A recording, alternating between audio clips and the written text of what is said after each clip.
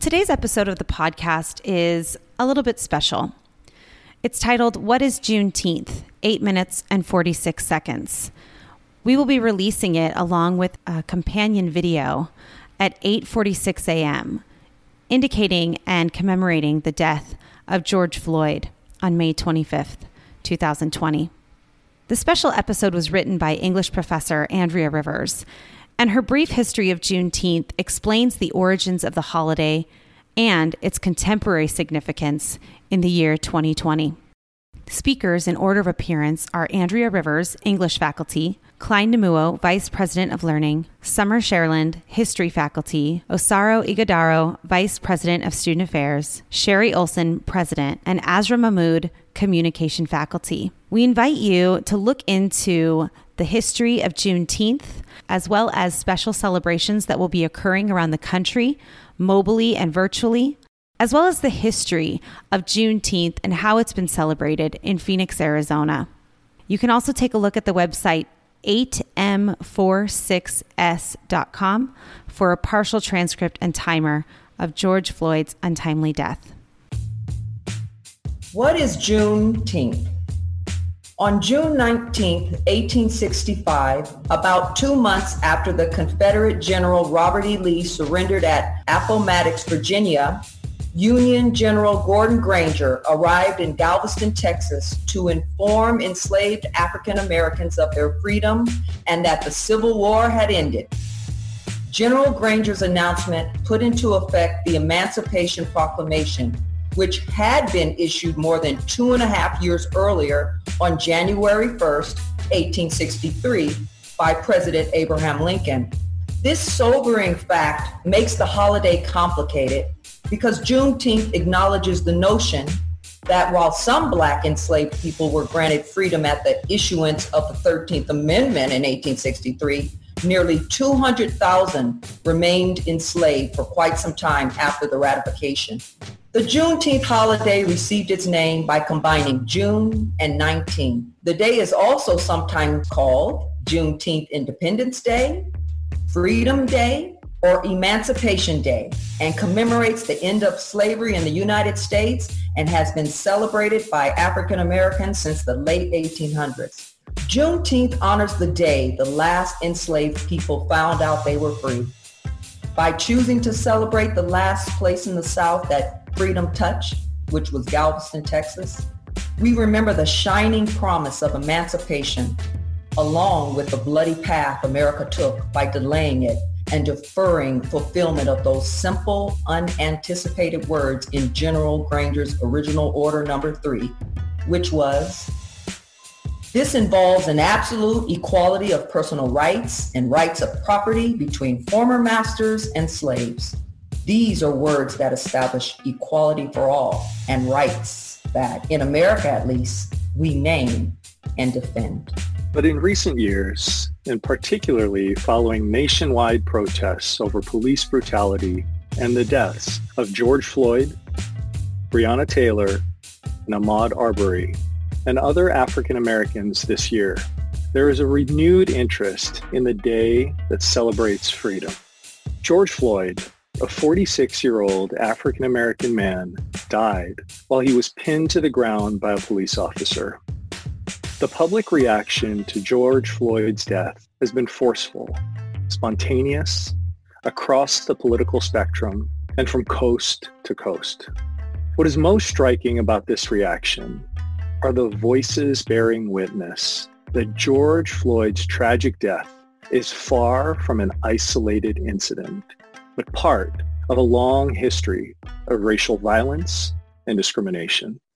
Therefore, Juneteenth can be seen as both a celebration of the freedom from enslavement, as well as a remembrance of oppression.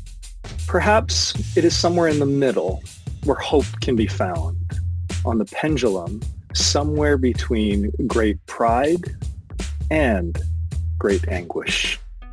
Arizona's Juneteenth celebrations have a long history as well. In the early 20th century, state and local laws mandated segregation in schools and public services, even in Arizona. For many decades, African Americans could only use East Lake Park on Jefferson and 16th Street.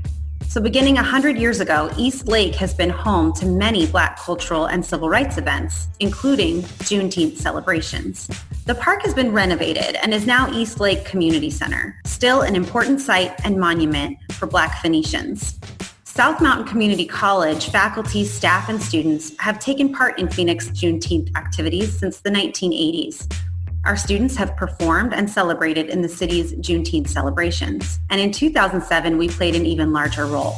While East Lake Park was undergoing its renovations, the Black community found themselves without a site for Juneteenth events. So SMCC opened up the campus to more than 6,000 community members for that year's Juneteenth. In cities across the country, parades, festivals, and consortiums on Black culture have been established over the years to shed light on Juneteenth. However, despite a push by activists over the years, Juneteenth still isn't a federal holiday. On the other hand, we have seen and or heard in recent weeks corporate America's views on Juneteenth change, using the day for celebration, education, and connection. For example, Nike's CEO told workers they would get Juneteenth off starting this year as a way to celebrate Black culture and history, using this time to educate themselves and challenge their perspectives. NFL Commissioner Roger Goodell, who earlier this month said that the league was wrong to not listen to football players who have been protesting police brutality since 2016, wrote in a note last Friday that its offices would close today to recognize Juneteenth as a holiday.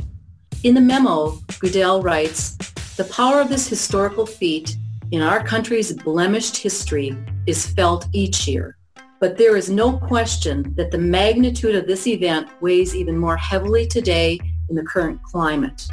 The social media giant Facebook has chosen to commemorate the ending of slavery in America with a day of learning.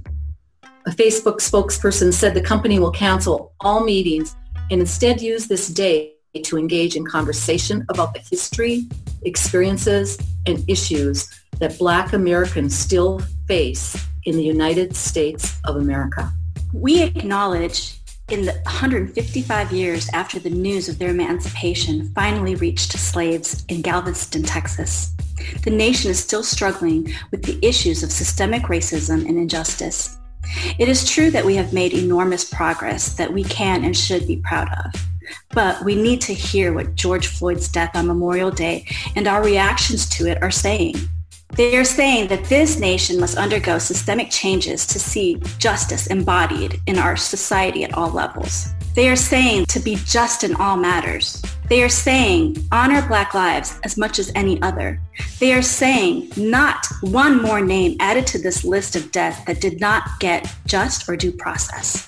They are saying Black Americans are supposed to be able to walk free, jog, play, sit, sleep, breathe, and eat.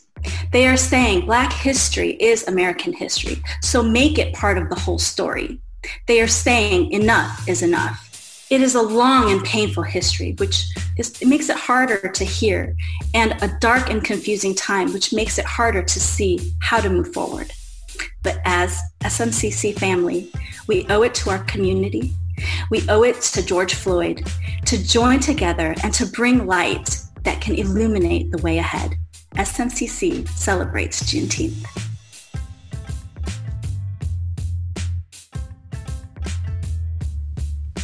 You can find us at southphoenixoralhistory.com, on Instagram at SMCC History, or send us an email at historysouthmountain@gmail.com.